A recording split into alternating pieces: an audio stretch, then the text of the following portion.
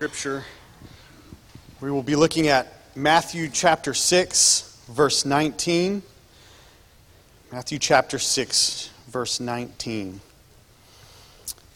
The Word of God says, "Do not lay up for yourselves treasures upon earth where moth and rust destroy, and where thieves break in and steal. But lay up for yourselves treasures in heaven where neither moth nor rust destroy, and where thieves do not break in or steal.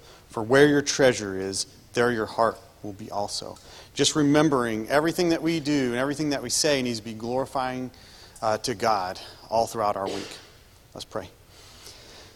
Father God, as we come to you, we just are so thankful that you love us, that you forgive us. Lord, as we go throughout our day today and this week, at our work, at our job, at school, that we will honor you and glorify you, that we will treasure you in our hearts. Lord, that the things that we think about, the things that we say, that they will be glorifying and honoring to you. Lord, give us the strength and the courage to do your will, to say the things that will bring glory to your name. And we just give you all the praise and glory and honor to you in your name. Amen.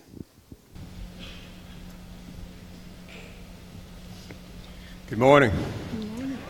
Well, Jesus is the Lord. Amen. Amen. I'm excited to be here and worship with you guys this morning. Let's all stand. We're going to lift our praise, our worship, the only one worthy of it. Jordan should just left y'all stand, and now I get to work you guys out. Okay. All right. Let's praise the Lord together this morning.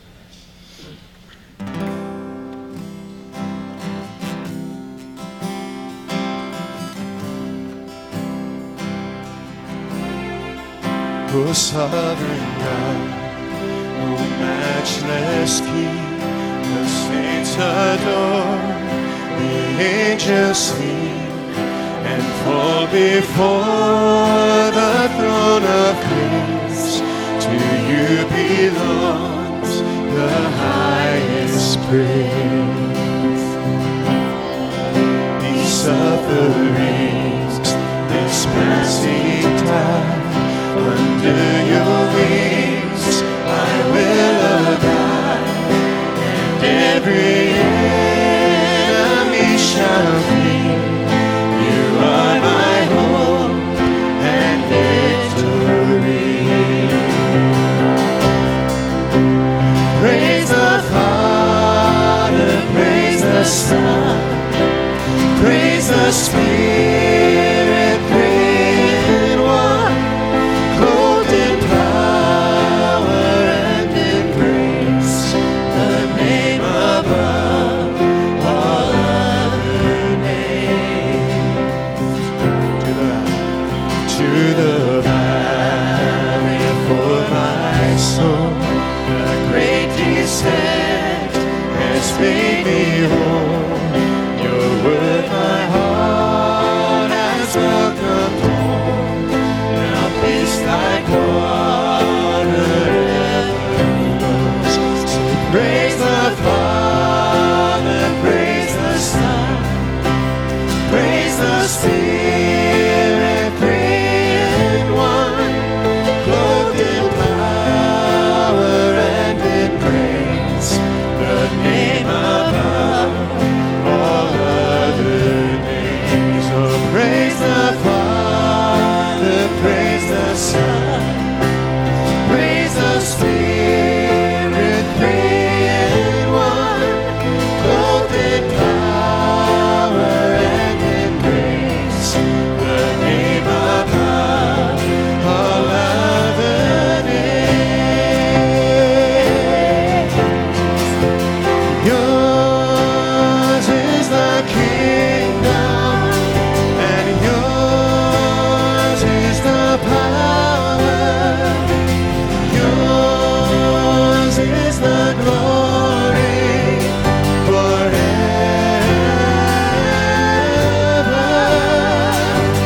Yours is the kingdom, and yours is the power. Yours is the glory forever.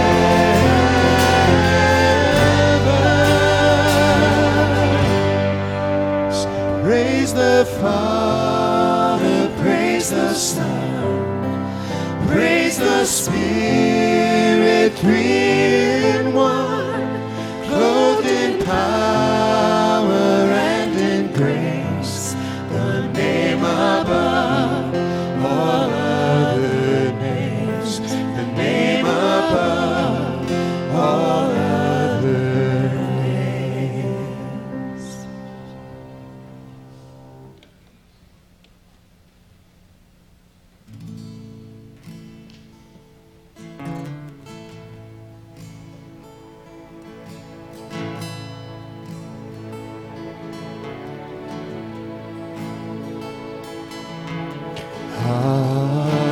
Hallelujah.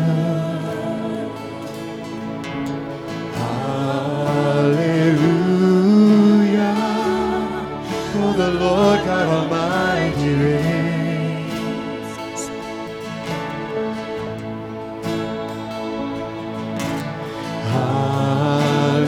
Hallelujah.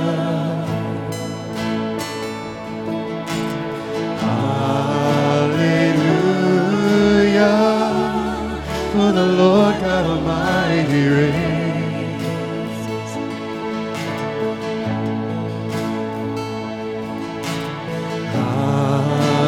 Hallelujah. Holy,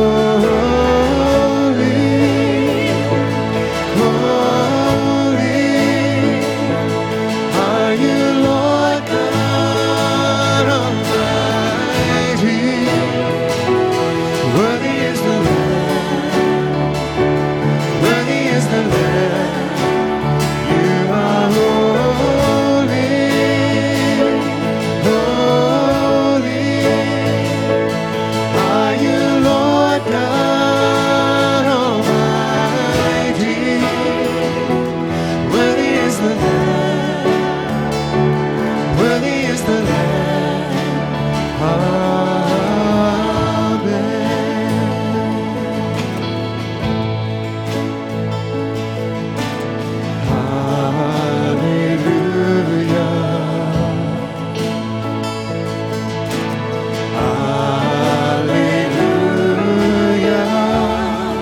for the Lord God Almighty reigns.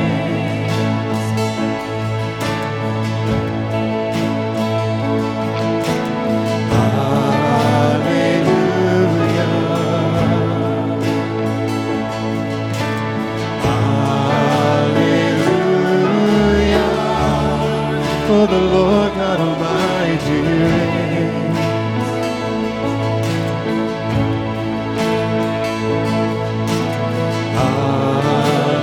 Hallelujah.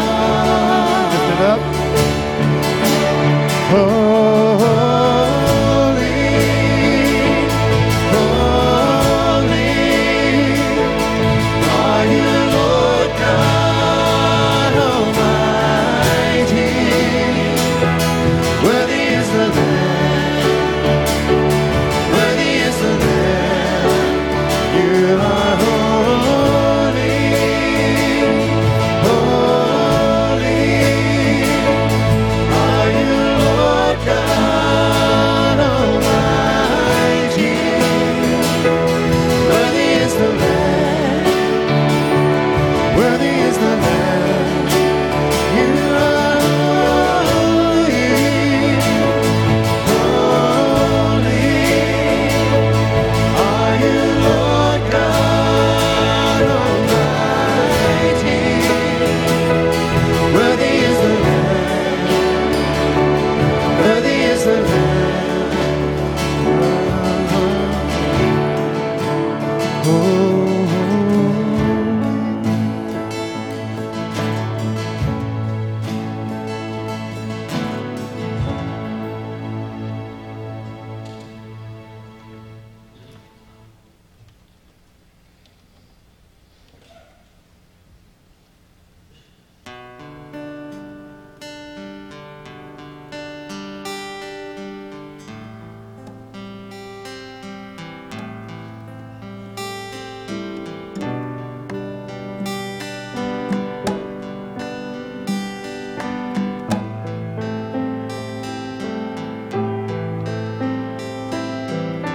He became sin who knew no sin, that we might become his righteousness. He humbled himself, carried the cross. Love so amazing, love so amazing. Jesus Messiah, name above all names, blessed Redeemer,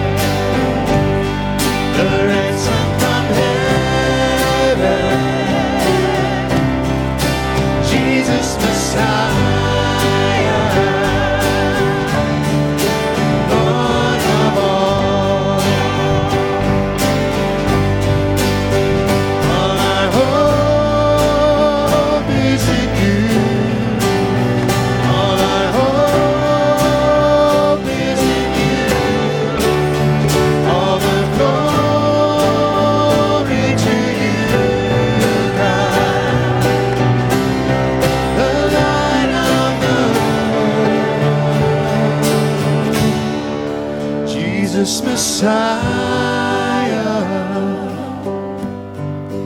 name above all names, blessed Redeemer, Emmanuel.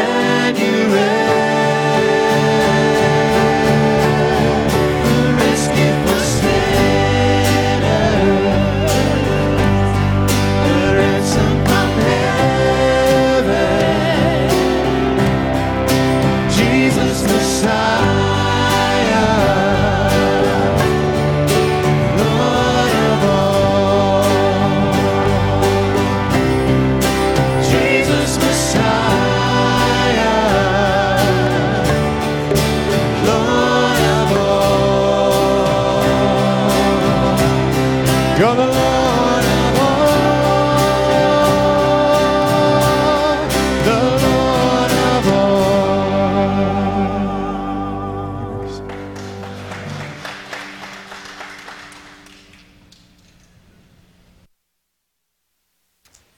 Praise the Lord, right? Oh, yeah. Let's sing that song again. Y'all come back up. I need you to check your compassion meter. When was the last time you did that? You're like, hey, Thad, I'm ready to leave right now, right? I didn't know we were going to have to do that today. How do you see other people? Especially those that you might even refer to as your enemies, or those that you look at and you say, they just don't deserve heaven. They don't deserve God's forgiveness. Has that ever crossed your mind?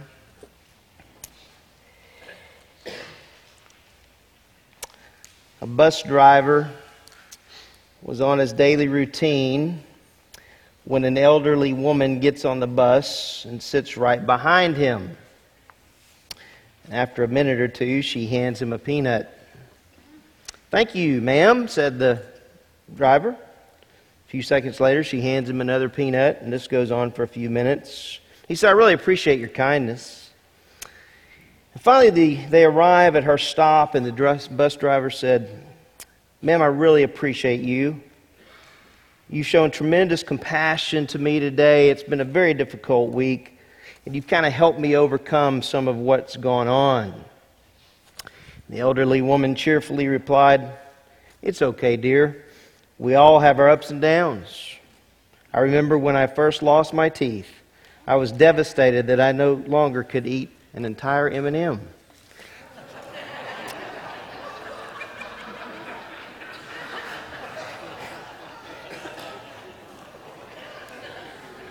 Be careful when somebody hands you a peanut and they are over 60, right? All right, we need the Lord's help this morning as we consider the Word. Let's pray together.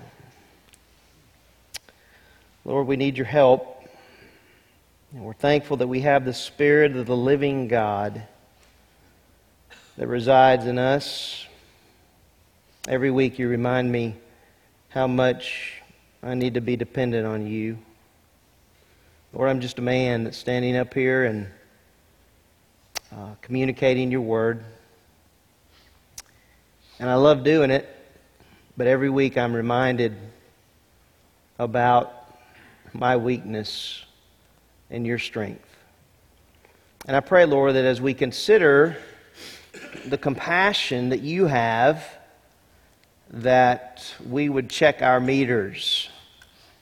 Are we willing to take the gospel even to those that we dislike? Those that we have a hard time with? Those that we may even view as not worthy of your grace? Lord, change our mind about those things. Help us to be teachable this morning. And just for a few moments, Lord, help us to focus right here, right now, as we consider your lessons from this book called Jonah. In Christ's name, amen. You should have in your notes this morning, in your bulletin, hopefully it'll help you to follow along with what we'll be discussing. But I want us to consider the question this morning about our compassion. Because as I was studying for this morning, one of the headings that I thought about was Jonah, the pout-pout fish. There's a little children's book that I read to my grandchildren at times, and it's called The Pout-Pout Fish.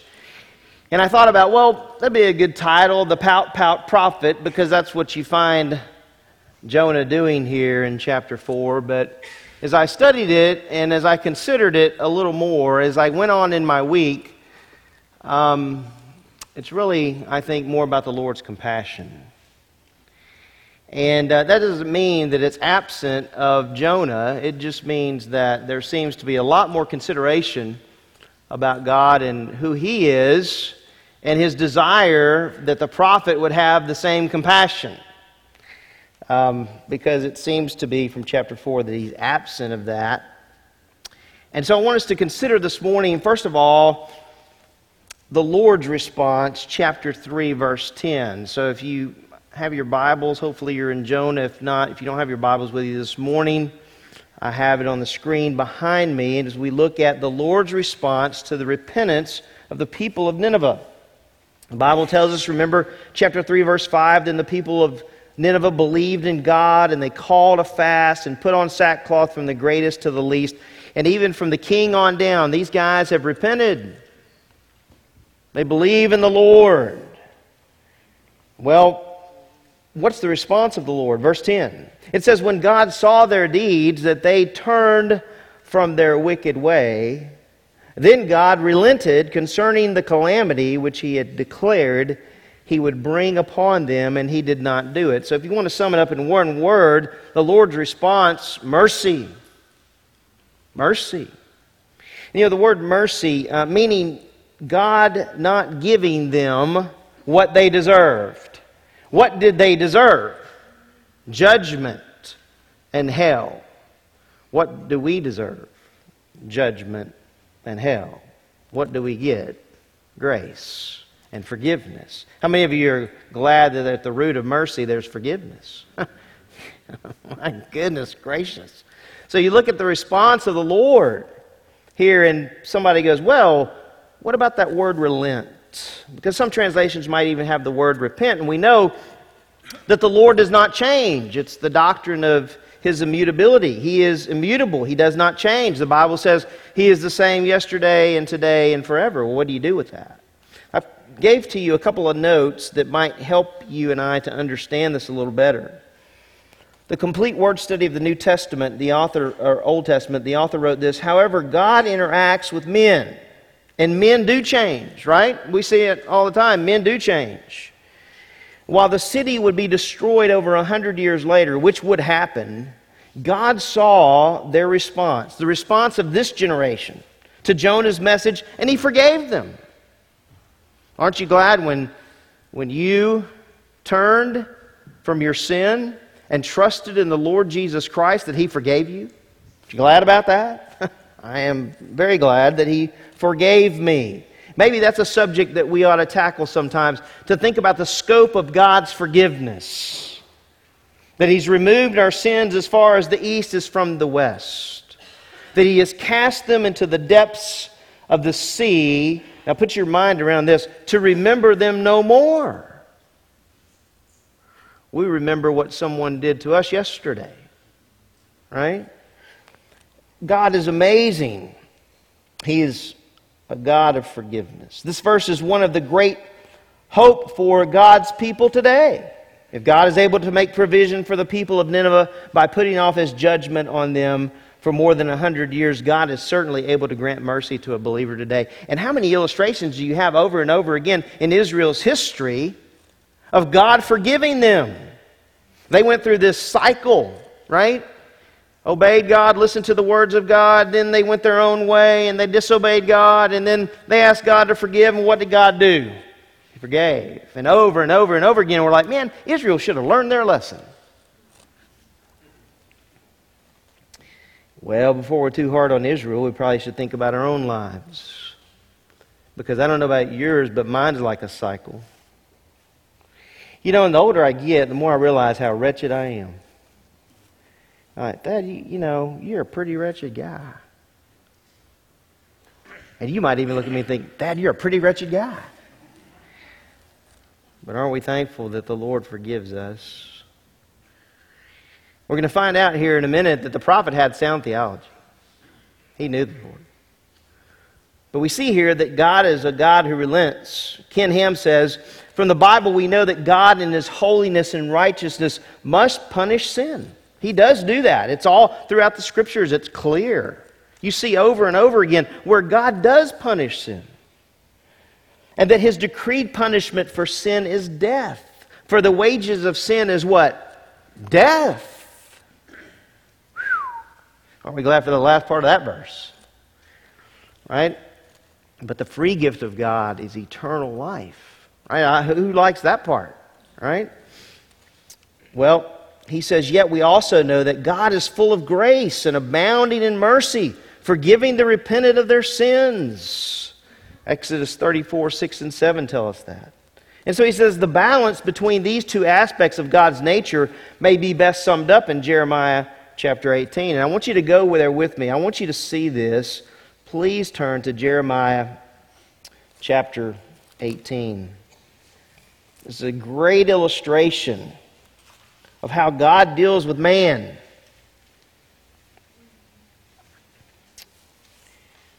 Chapter 18 of Jeremiah, verse 1. The word which came to Jeremiah from the Lord, saying, arise and go down to the potter's house, and there I will announce my words to you.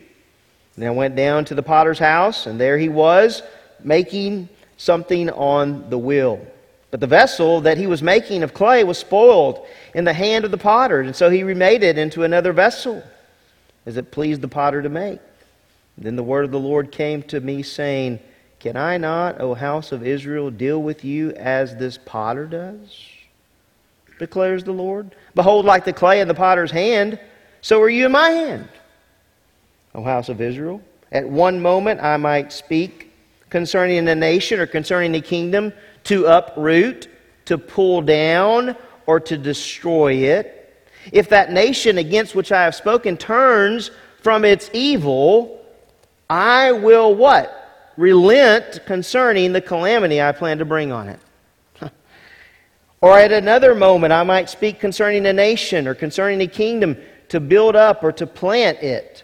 If it does evil in my sight by not obeying my voice, then I will think better of the good with which I had promised to bless it. So what do we have here in Jonah chapter 3, verse 10? We have the forgiveness of the Lord. That's what we have. The forgiveness of the Lord. These people believed in God, and they repented, and they turned from their sin. And the Bible says here that the Lord's response was one of mercy and of compassion, of forgiveness. Well, that's going to be the same response the prophet has, right? It's not the same response. Look in chapter 4, verses 1 through 3. We see the response and the prayer of the prophet. Notice verse 1.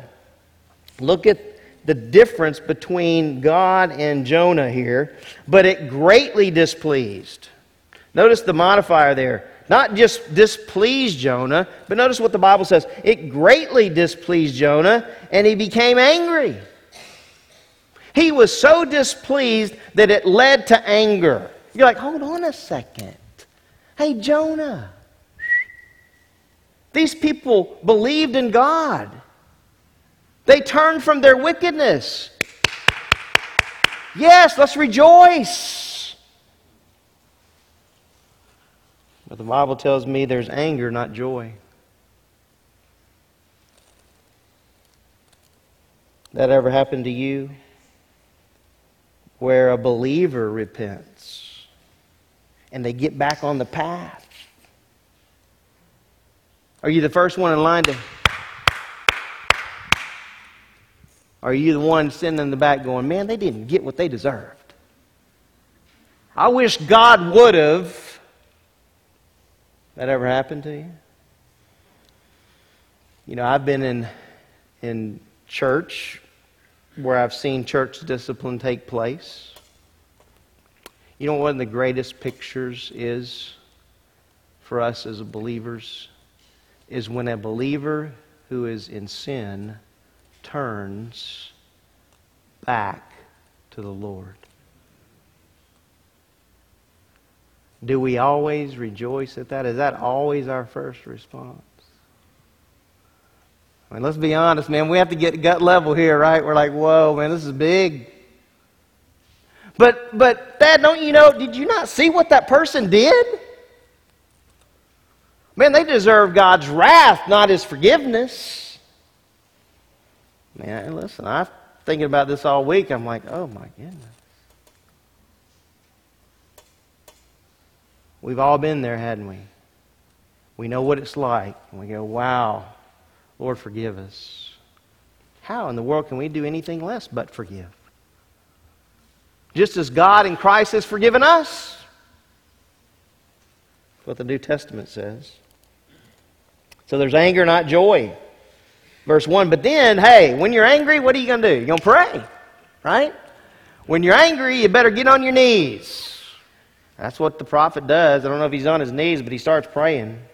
Now, this prayer is a whole lot different than that of chapter 2. If you want to spend some time just researching that this afternoon, it'd be great to do. The difference between the prayer in chapter 4 versus the prayer in chapter 2. Hey, in chapter 2, he's like, man, I'm thankful that the Lord, when I cried out to Him, He heard me. Any of you remember that? Man, he was excited. Thank you, Lord, for hearing me. But this is a little bit different prayer. But I do love this. And I want to preface this time, this section by saying this. I love the honesty of Jonah. He's honest. And by the way, I think there's a good lesson in that for us. Don't be afraid to be honest with the Lord, because He already knows what's going on in that mind of yours. He already knows. Hebrews says we're open and laid bare before Him. I think He knows us pretty well. What do you think? He knows what's going on in our minds. So I would encourage honesty. Jonah is honest. He prayed to the Lord and said, please, Lord. Now this is interesting. Was not this what I said while I was still in my own country? We don't have that conversation. It's not recorded for us, but apparently there was conversation that went on. And Jonah's like, hey, Lord, I already know what's going to happen. I don't want to go. This is what I said was going to happen. Why? He knew the Lord. Notice what it says. Therefore, in order to forestall this, I fled to Tarshish, for I knew that you are a gracious and compassionate God. Special note here, that little phrase there, in order to forestall, is not in every translation. If you're holding a King James Bible, you're not going to see it there. But that word forestall means to prevent or to stop something from happening. Did Jonah want mercy for his enemies? Answer, no. Right? Have you ever said no to God because I don't want to minister to that group of people? Hey, Lord, I'll do anything in the church, but just not that group. I remember when I first started in the ministry, I was really comfortable with youth. And I'm like, Lord, you give me the youth? Good. Now, when the parents would come in for the meeting, I'm like, ooh, my skin would start doing things. But I'll never forget the transition. It took place over time, but I remember one specific time I was in an interview to pastor a church, this church, Springville Road at the time, community church. And the elders asked me a question. And I don't remember who it was. I wish I could remember. But the elders and the committee asked me this question. Dad, what is your philosophy of ministry? I said, oh, that's easy. I said, my philosophy of ministry is this. I want to minister to everybody. So if I'm going to be the pastor, I'm going to be the pastor of the adults, and I'm going to be the pastor of the young people, and I'm going to be the pastor of the kids, and I'm going to be the pastor of those little babies that come out. I'm doing all of it, or I can't do it.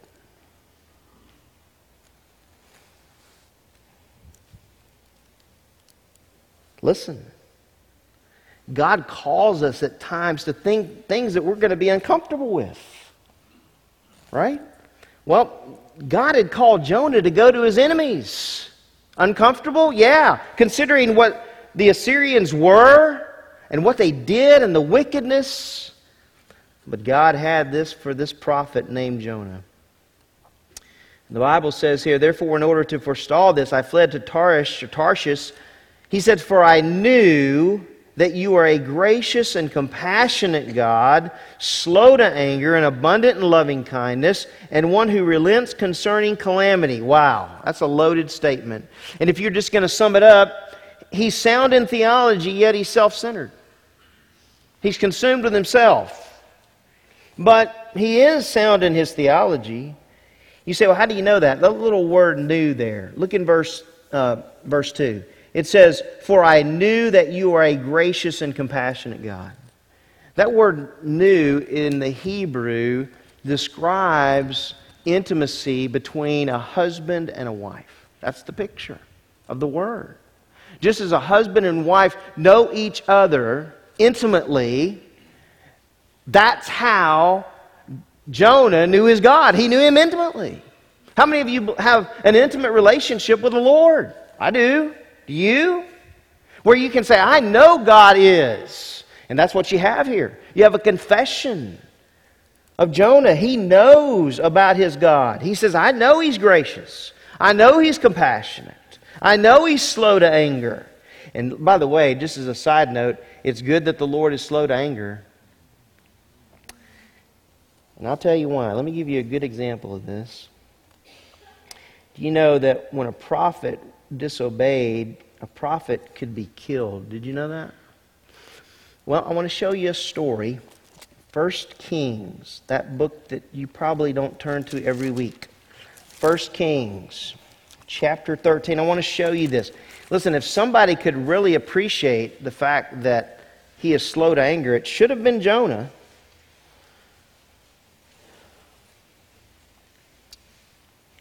1 Kings 13, verse 11. Now, this is a little bit lengthy of a section, but you're patient, right? You're patient people.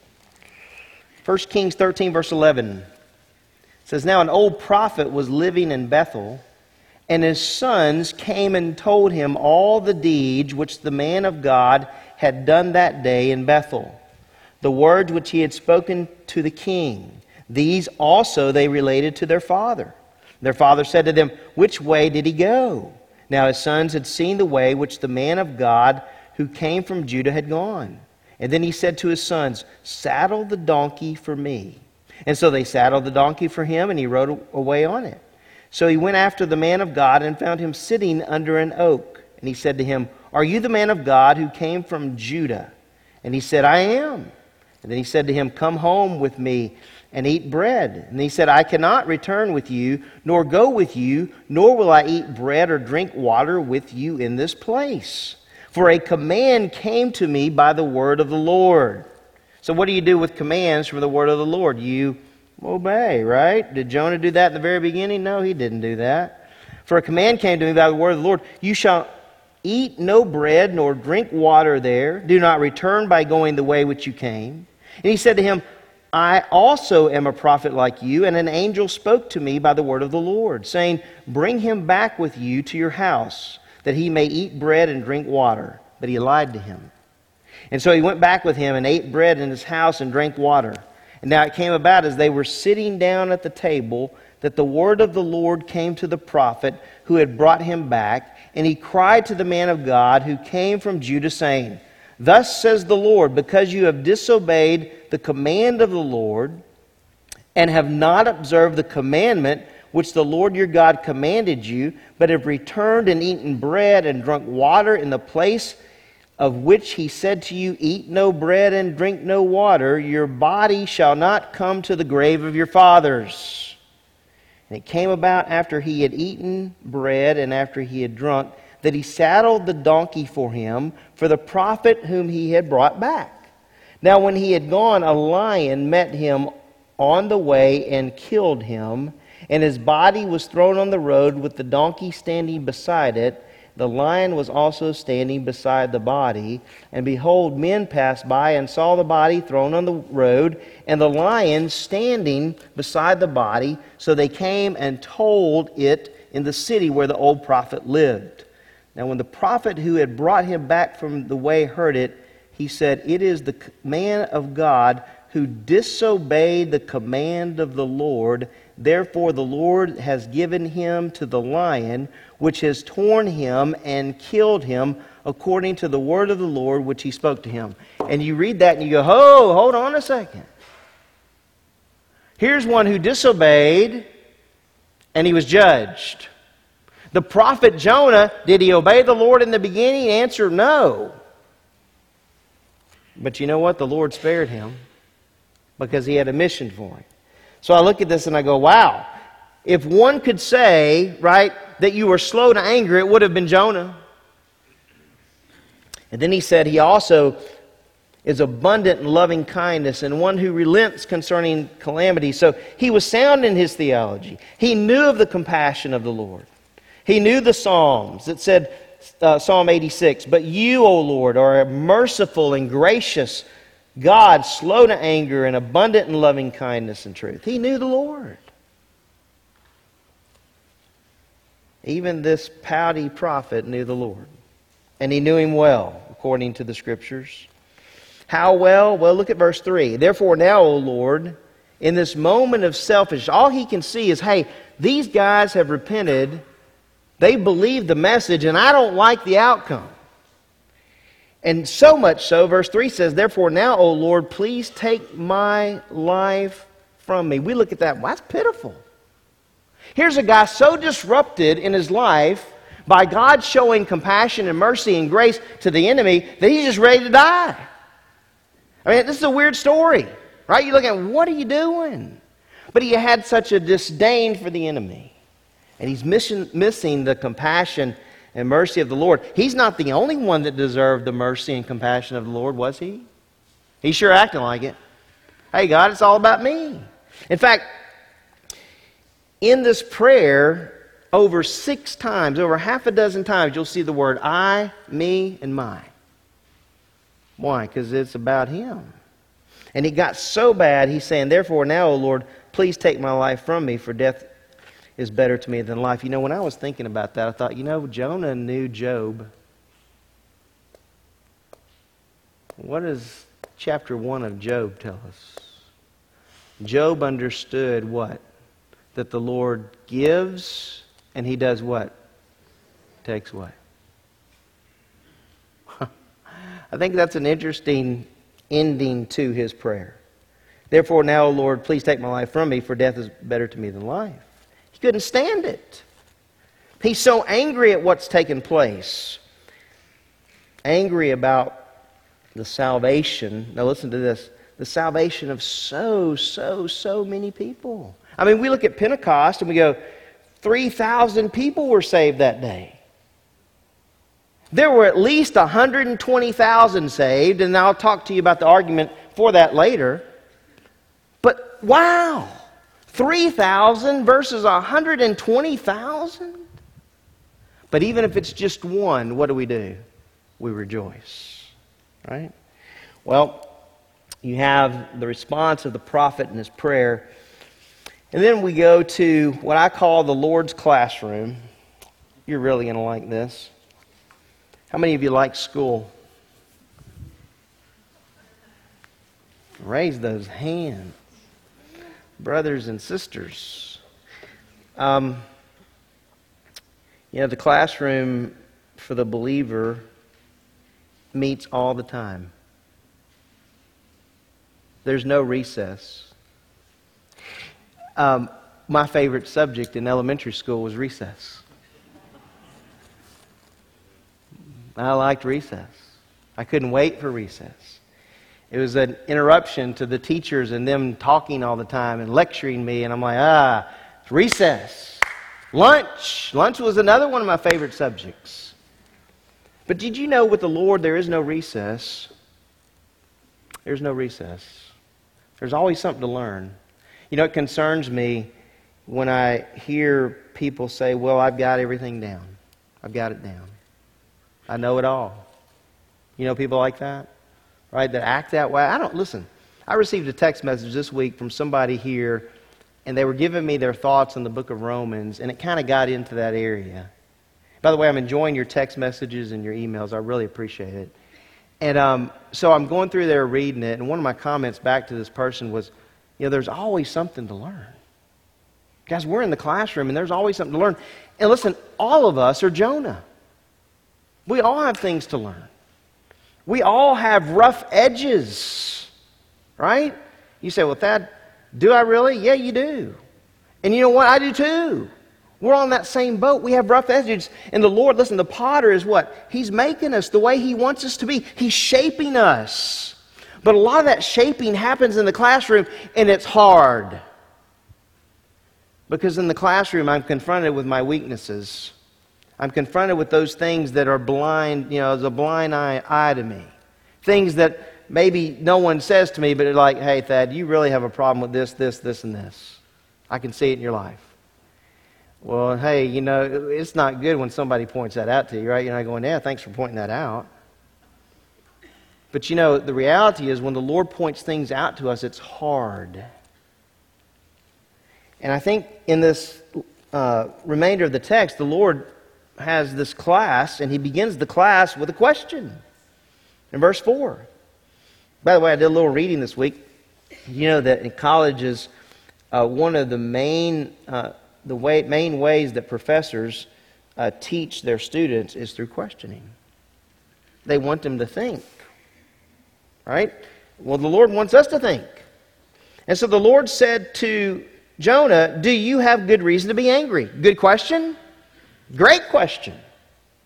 Why was Jonah angry? Is it really a valid thing that he would be angry? Well, we don't have any response at this point to that. Verse 5 says, then Jonah went out from the city and set east of it. That's a weird little verse, isn't it? Weird start to verse 5. What's he going to go sit east of the city for? Well, my thinking is, and I'm not sure if this is what was going on, but maybe Jonah went east of the city, maybe the 40 days weren't up, right? And maybe he's going to see, hey, maybe the Lord will end up destroying these people. I'm just going to go out and sit east of that city and just fold my arms like this and just wait. And maybe God will take care of those people who have been enemies to us. Well, I don't know. Maybe that's what's going on. But he's sitting east of it, and he's not like in this San Diego, California, right? 72 during the day and 50-something at night. I mean, he's in a desert region, and it's hot. In fact, it's so hot, this is what it says to us in verse 5. There he made a shelter for himself and sat under it in the shade until he could see what would happen in the city. So the dude's determined. I'm going to see what's going to go on with these people. So he makes him a shade. I love the Lord's classroom. Of course, it's nice when you're the creator, right? I mean, you can do what you want. Teachers have props in classrooms, but they can't create. Look at this. It says, so the Lord God appointed a plant. 3 times we're going to see that word appointed. He appointed a plant, and it grew up over Jonah to be a shade over his head to deliver him from his discomfort. Man, that's awesome. In fact, the Bible says down further that this plant grew up overnight. Just came up. It's God's plant. And He's the creator, and He can do what He wants to. And what's the prophet's response? Man, I wish that plant wouldn't have been here. No, that's not it at all. It says, and Jonah was extremely happy about the plant. Yes, because apparently his shade wasn't as good as God's. Right?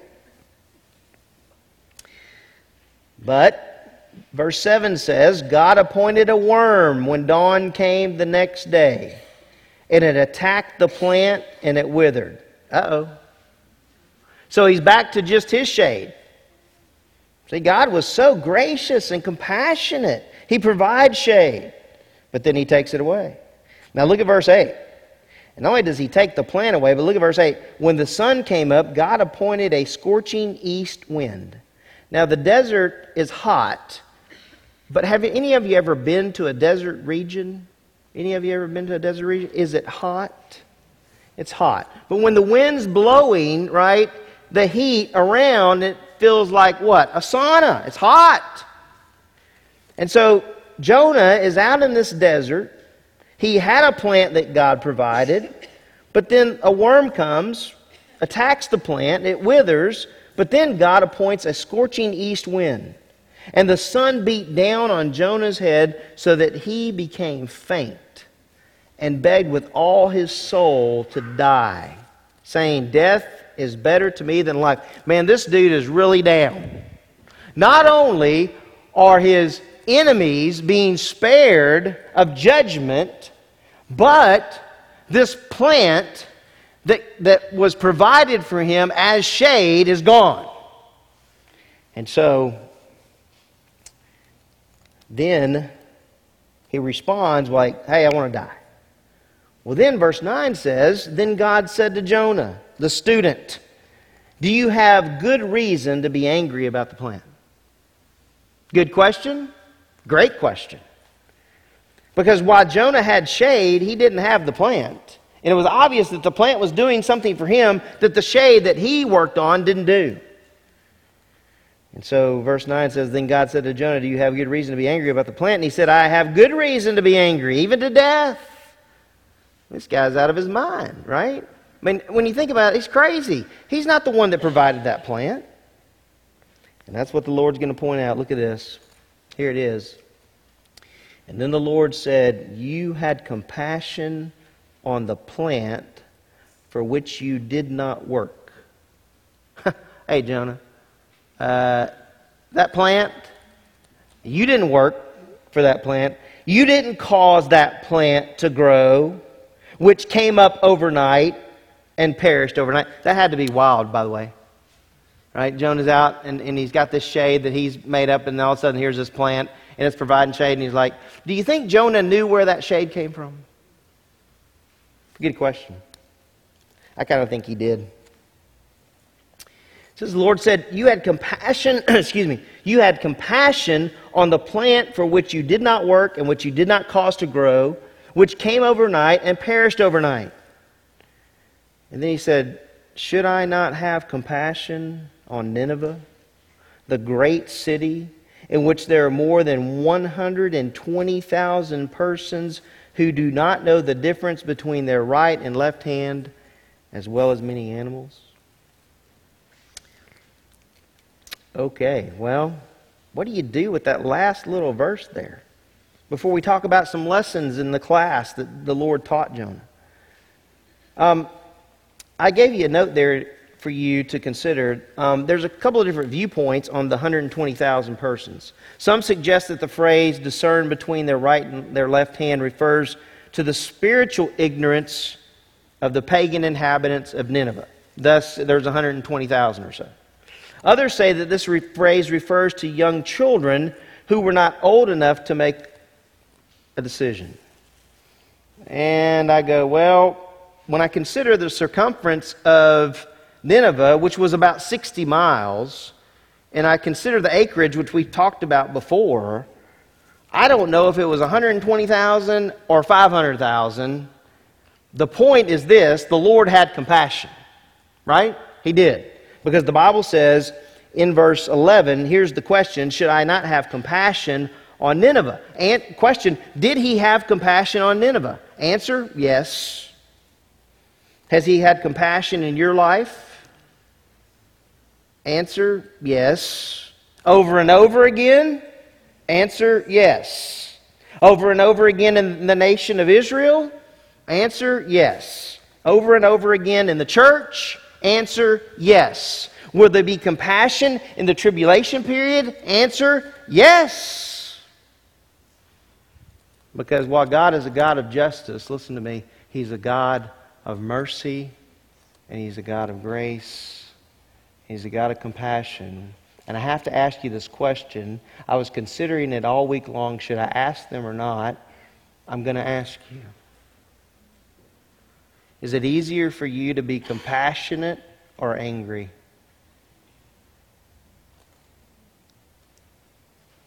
No volunteers. I don't see anybody saying, hey, Thad, let me answer that question. I know what my flesh is bent toward. How about you? My flesh is bent toward anger. You see, I want to tell you something. We have such a great advantage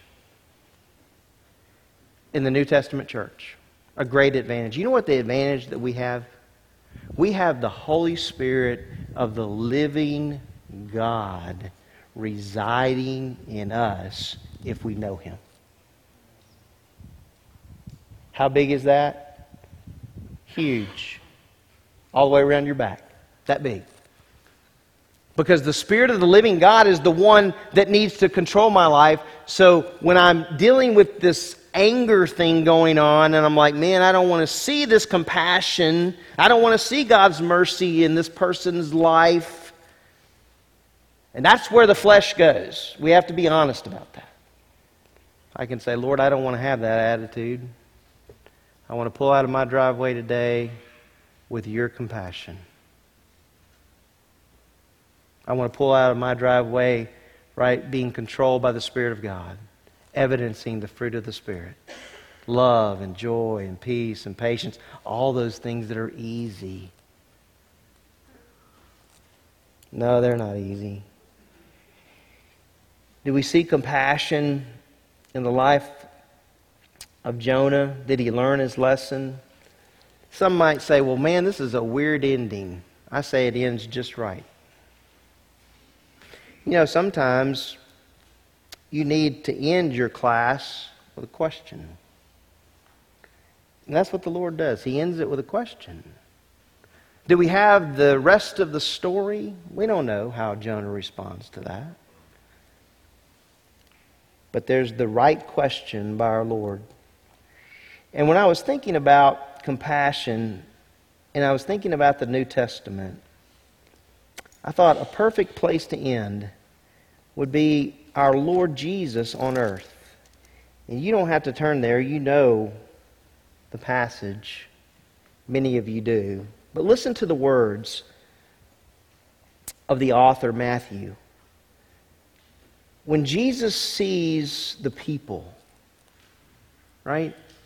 The Bible says He felt compassion for them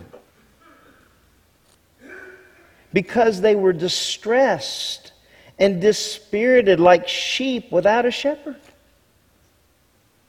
Guys, we live in a culture where there are many, many, many, many, many people without Christ. We have the advantage. The shepherd for us is Jesus Christ. He's the chief shepherd. And He leads us and He guides us and right, He protects us and all those things that a shepherd does. But Jesus, seeing the multitudes of people, He felt compassion for them. You ever attended a funeral of an unbeliever? And walked in the funeral home? I've had this happen I don't know how many times. Where I've walked at a funeral home, and it's the funeral, they're unbelievers, but I'm going there, and I'm going to go, and I'm going to, pray with these people if they'll let me. I'm going to shake their hand, try to comfort them with anything that I can say that the Lord would give to me. But in the midst of all that going on, there's this hysteria. And they're weeping without hope. You ever been in that? I was in it not long ago. And I walked out of that funeral home. And I got in my truck. And I called one of my sons. And I told him about it. I said, son, you know what I need to know for sure? I need to know all my boys belong to the Lord. Because there's no picture like walking into a funeral home and watching hopelessness. You see, Jonah, when I look at the book, I go, well, here's a guy who's called to his enemies, and he'd just soon them be destroyed. And you have to know that Jonah was thinking, why didn't the Lord just call me to my own people? I could have stayed right here in Israel and preached to these folks. Why would you want to send me over here? How many times have you looked at a missionary and said, why? Why, Lord, would you have them go all the way across the world? I don't know. But I love when I see obedience. How about you? What has God called you to do? Have you crossed your arms and said, Lord, I can't do that? Or are you willing to say, He's called me, I'm going to go. I'm going to do whatever it is He wants me to do. Well, I think it starts with compassion. The Lord for certain had it. D.L. Moody tells the story of his conversion this way. He says, when I was in Boston, I used to attend a Sunday school class, and one day I recollect my teacher came around behind the counter of the shop I was at work in and put his hand upon my shoulder and talked to me about Christ, and he talked to me about my soul. He said, to that point, I felt like I didn't even have a soul. I said to myself, this is a very strange thing this man is doing. Here's a man who never saw me until recently, and he's weeping over my sins. And I never shed a tear about them, he said. Then he writes, but I understand it now. And I know what it is to have a passion for men's souls and weep over their sins. He says, I don't remember what he said, but I can still feel the power of that man's hand on my shoulder. And the concern and compassion and tears of a godly teacher. Think about this, teacher. The concern and the compassion and the tears of this godly teacher resulted in the conversion of a man who saw 1 million souls saved through his evangelistic efforts. How about that one guy? What about that one guy? What was that one guy doing? When he shows up at his shop, what's he doing? He's obeying the Lord. Are we willing to be uncomfortable for the Lord? Are we willing to say, Lord, whatever it is you want me to do, I'll do it? Well, I end with this. Life lessons. I gave you 3. There are 7 blanks. So what does that mean, class? You have homework. This is how I want to sum it up. There is nowhere to hide from the Lord. You can't run from Him. Nowhere you can go from His presence. He knows you full well. The second lesson I put on here is the Lord's message of salvation is for all mankind. It's for everyone. You know, the message of salvation is for all the Muslims. Right?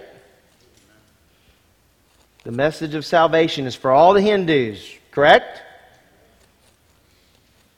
Will it be you the Lord sends? You're like, hey, Lord, I'm good with Argo, Alabama. I don't know about over there.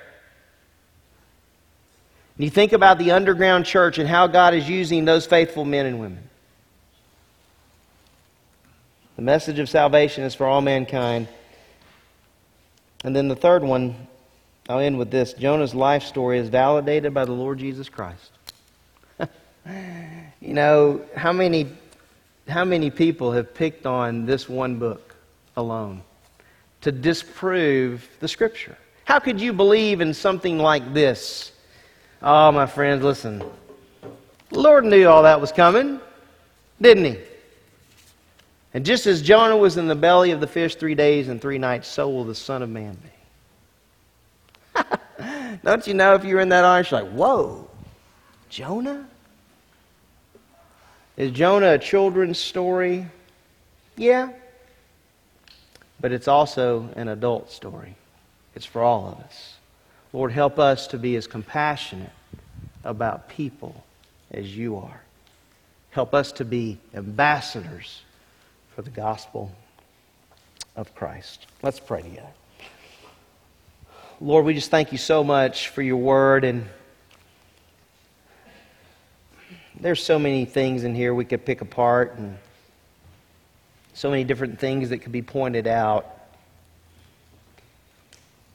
about Jonah, about his disobedience, but Lord, about your patience. And we think about our disobedience and your patience. And Lord, we think about chapter 2 where Jonah is crying out.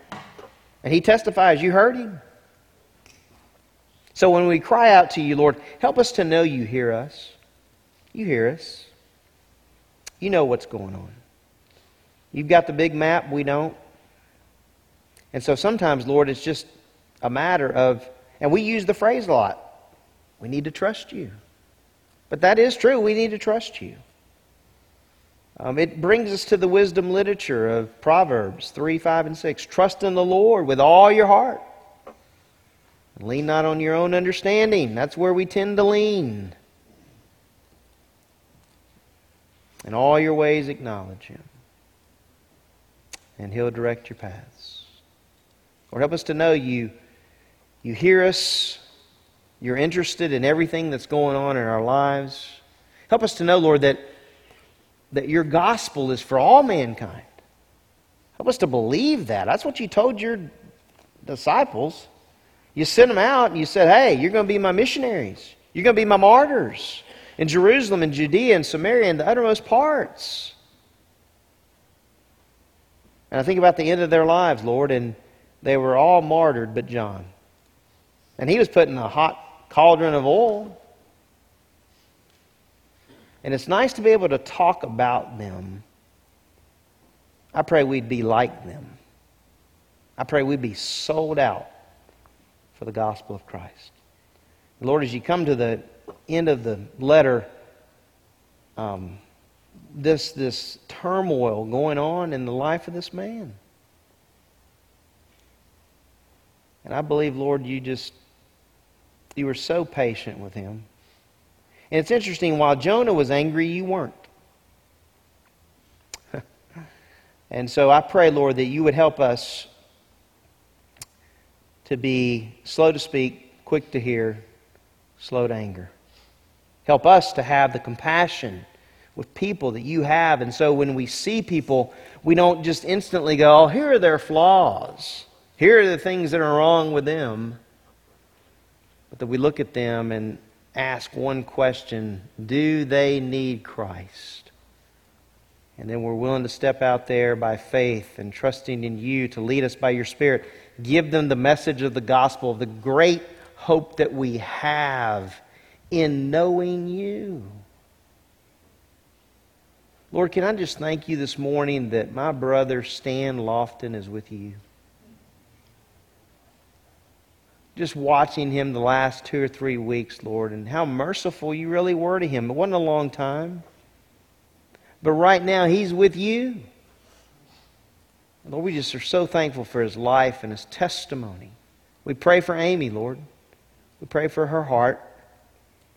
Lord, we know that you are the one that comforts like none of us can. But certainly, Lord, help us to be compassionate. Help us to love on Amy. Help her to know that we love her.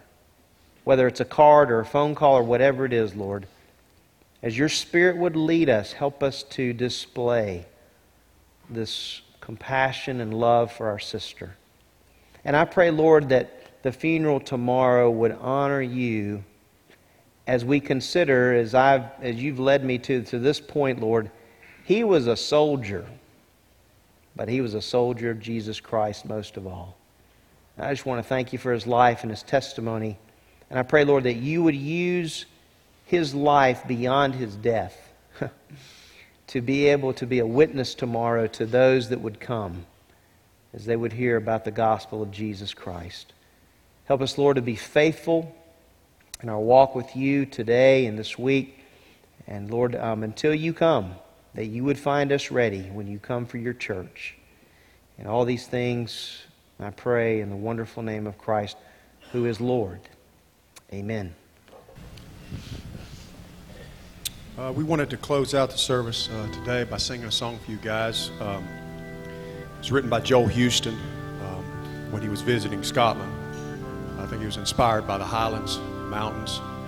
And the message of the song is that, in all our searching in life, God is the destination. Christ is heaven for us. He is the summit of the mountain. And because of that, we can praise Him in whatever situation we find ourselves in. But the imagery and the wording of the song is really, really beautiful. And so I kind of want to give you guys a double dose of it. I want to read through the lyrics and just like a poem, and let you guys kind of soak it in a little bit, and then we'll sing the song for you. But the title is Highlands. It says, "Oh, how high would I climb mountains if the mountains were where you hide? Oh, how far I'd scale the valleys if you graced the other side. Oh, how long have I chased rivers from lowly seas to where they rise against the rush of grace descending from the source of its supply. 'Cause in the highlands and the heartache, you're neither more or less inclined. I would search and stop at nothing. You're just not that hard to find. So I will praise you on the mountain. I'll praise you when the mountain's in my way. You are the summit where my feet are. So I'll praise you in the valleys all the same. No less God within the shadows, no less faithful when the night leads me astray. You are the heaven where my heart is, and the highlands and the heartache all the same. I love this verse 3. Oh, how far beneath your glory does your kindness extend the path, from where your feet rest on the sunrise to where you sweep the sinner's past. Oh, how fast would you come running if just to shadow me through the night, trace my steps through all my failure, and walk me out the other side. For who could dare ascend that mountain, that valleyed hill called Calvary, but for the one I call Good Shepherd, who like a lamb was slain for me. Whatever I walk through, wherever I am, your name can move mountains wherever I stand. And if ever I walk through the valley of death, I'll sing through the shadows my song of ascent. From the gravest of all valleys come the pastures we call grace, a mighty river flowing upwards from a deep but empty grave. You guys listen to the words.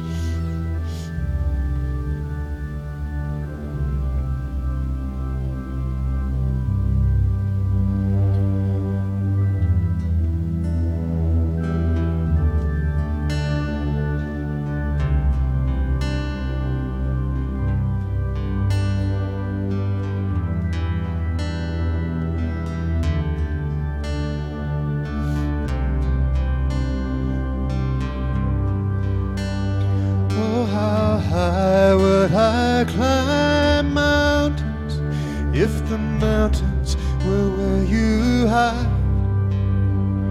Oh, how far I'd scale the valleys if you graced the other side. Oh, how far have I chased rivers from the lonely seas to where they rise against the rush of grace descending from the source of its supply. 'Cause in the highlands and the heartache, you're neither more or less inclined. I would search and stop at nothing. You're just not that hard to find. I will praise you on the mountain. I will praise you when the mountain's in my way. You're the summit where my feet are. I will praise you in the valleys all the same.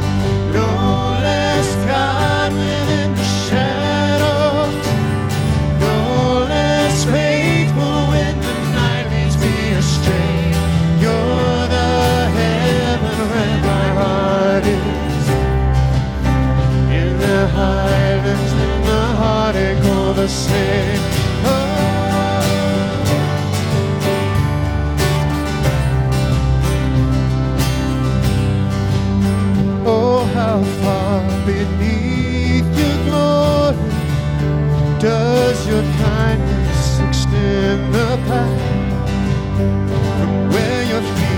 rest on the sunrise, to where you sweep the sinner's path.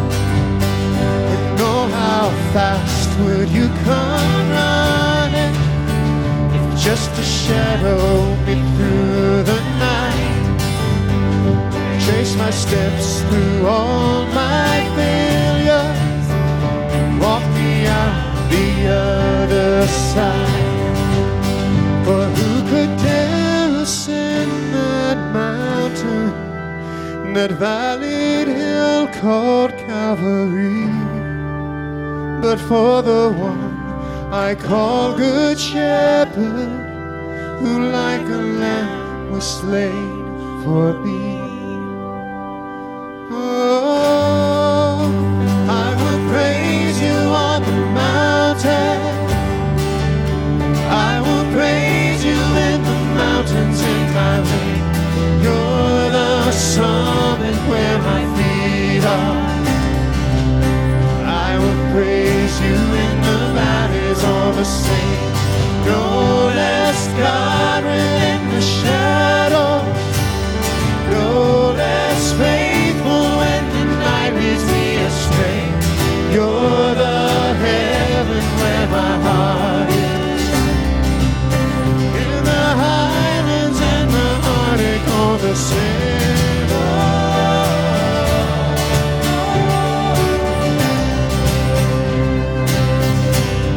Wherever I walk through, wherever I am, your name can move mountains. Wherever I stand, and if ever I walk through the valley of death, I'll sing through the shadows my song of ascent.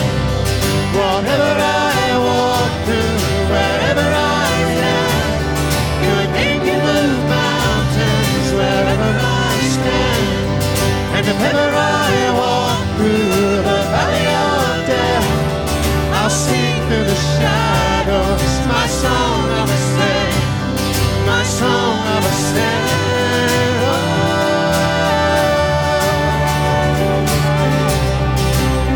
Oh, my song of ascent.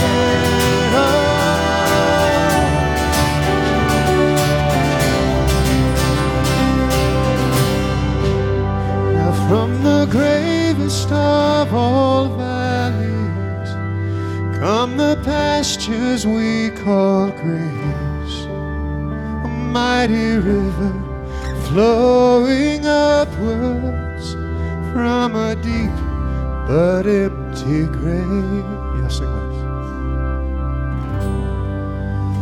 I will praise you on the mountains, I will praise you in the mountains in my way.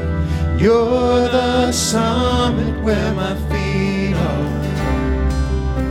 I will praise you in the valleys all the same. No less God within the shadows, no less faithful when the night leads me astray. You're the heavens where my heart is. In the highlands and the heartache all the same. You guys sing with us. Y'all sing with us as we just sing a cappella. I love you, Lord, and I lift my voice to worship you, oh my soul, rejoice. Take joy, my King, in what you hear. May it be a sweet, sweet sound in your ear. Amen.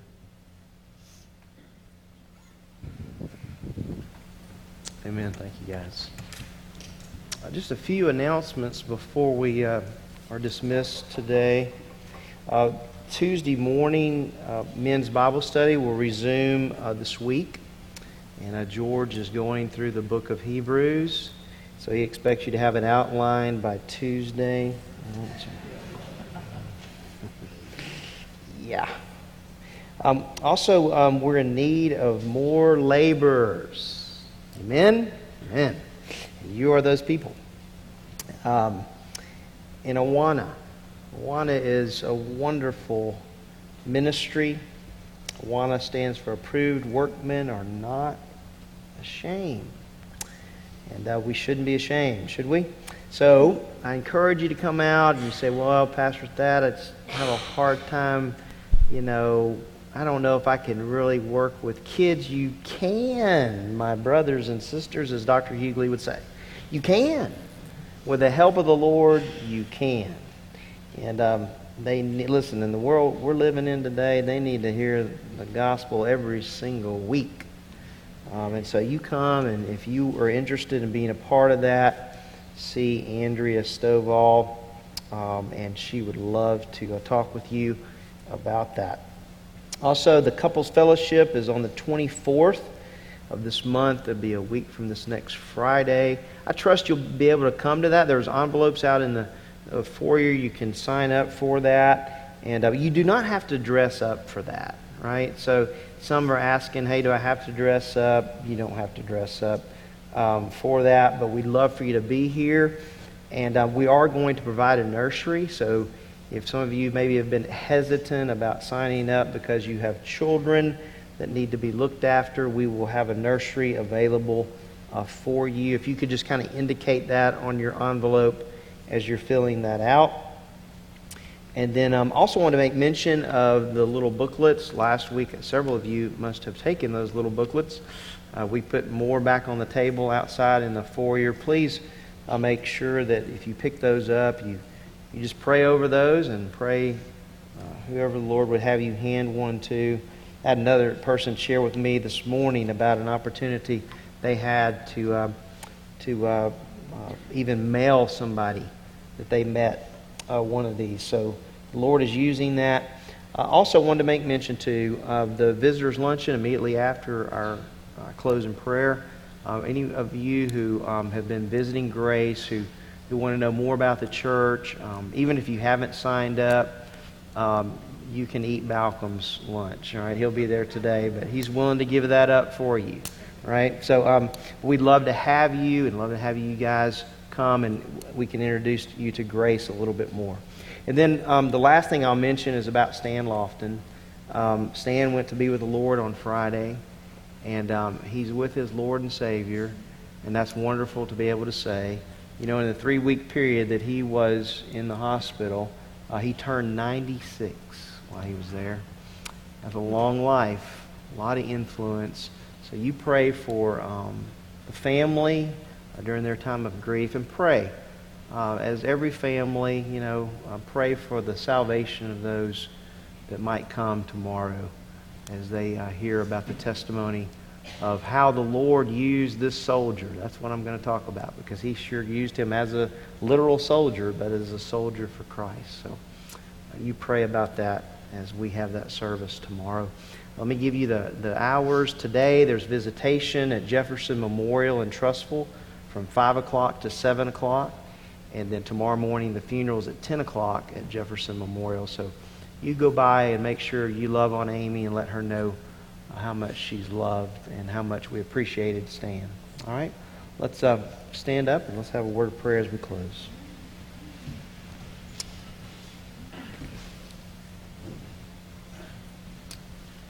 Lord, we live in the valley, and I like what David says, yea, though I walk through the valley of the shadow of death, I will fear no evil, for thou art with me. Thy rod and thy staff, they comfort me. Lord, help us to live knowing that you care about everything going on in our lives. And I pray, Lord, that you would help us to be compassionate people who have a desire to reach others with the gospel of Jesus Christ because all of us who are in this room who are saved could stand behind this podium and say, "Thank you, Lord, for saving my soul." And so, Lord, we just want to honor you. We want to honor you in all we do. I pray this morning that this was honorable to you and that you received all the glory and honor. It's in Jesus' name that I pray all of these things. Amen. You are dismissed.